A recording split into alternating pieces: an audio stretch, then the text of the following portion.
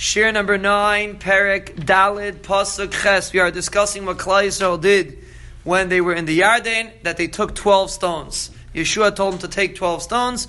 One member of Klal Yisrael, 12 people from each, one from each Shevet, 12 people altogether. Each one took one stone. The pasuk says, "Vayasuchem b'nei Yisrael kashetzivi Yeshua." Klal Yisrael did like Yeshua said. Vayisu shtei esrei avanim mitech hayarden. They took 12 stones from inside the Yarden. Kashadibra Hashem Yeshua lemispar shivtei b'nei Yisrael, to the amount of the shvatim of Klal Yisrael. Vayavirum imam el hamolain vayanichum sham. They brought them with them to the molain, and they left them in the molain. Pasuk Tes, Ushteim Esrei Avanim Heikim. Now there's another thing. This is something we did not discuss.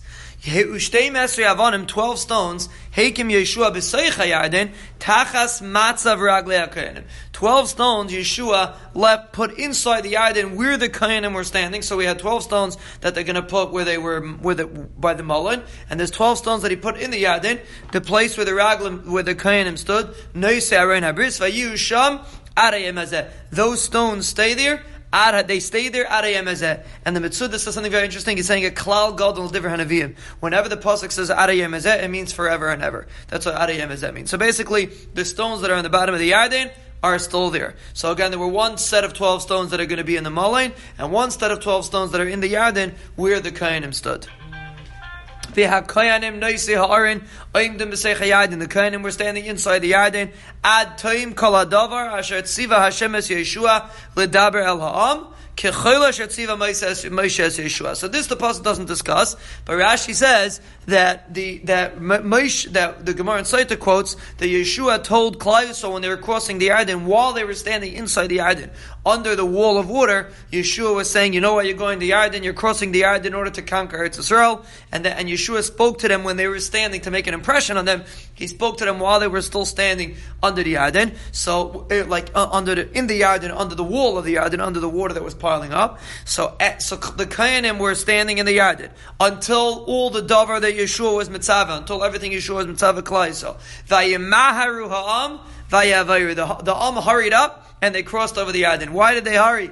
Zok the Vilna Gaon. You know why they hurried? Because Klal Yisrael sat for 40 years to be able to go into Eretz Yisrael. This is a dramatic point when after 40 years they're coming into Eretz Yisrael. So Mela vayemaru. They hurried and they went right into Eretz Yisrael quickly.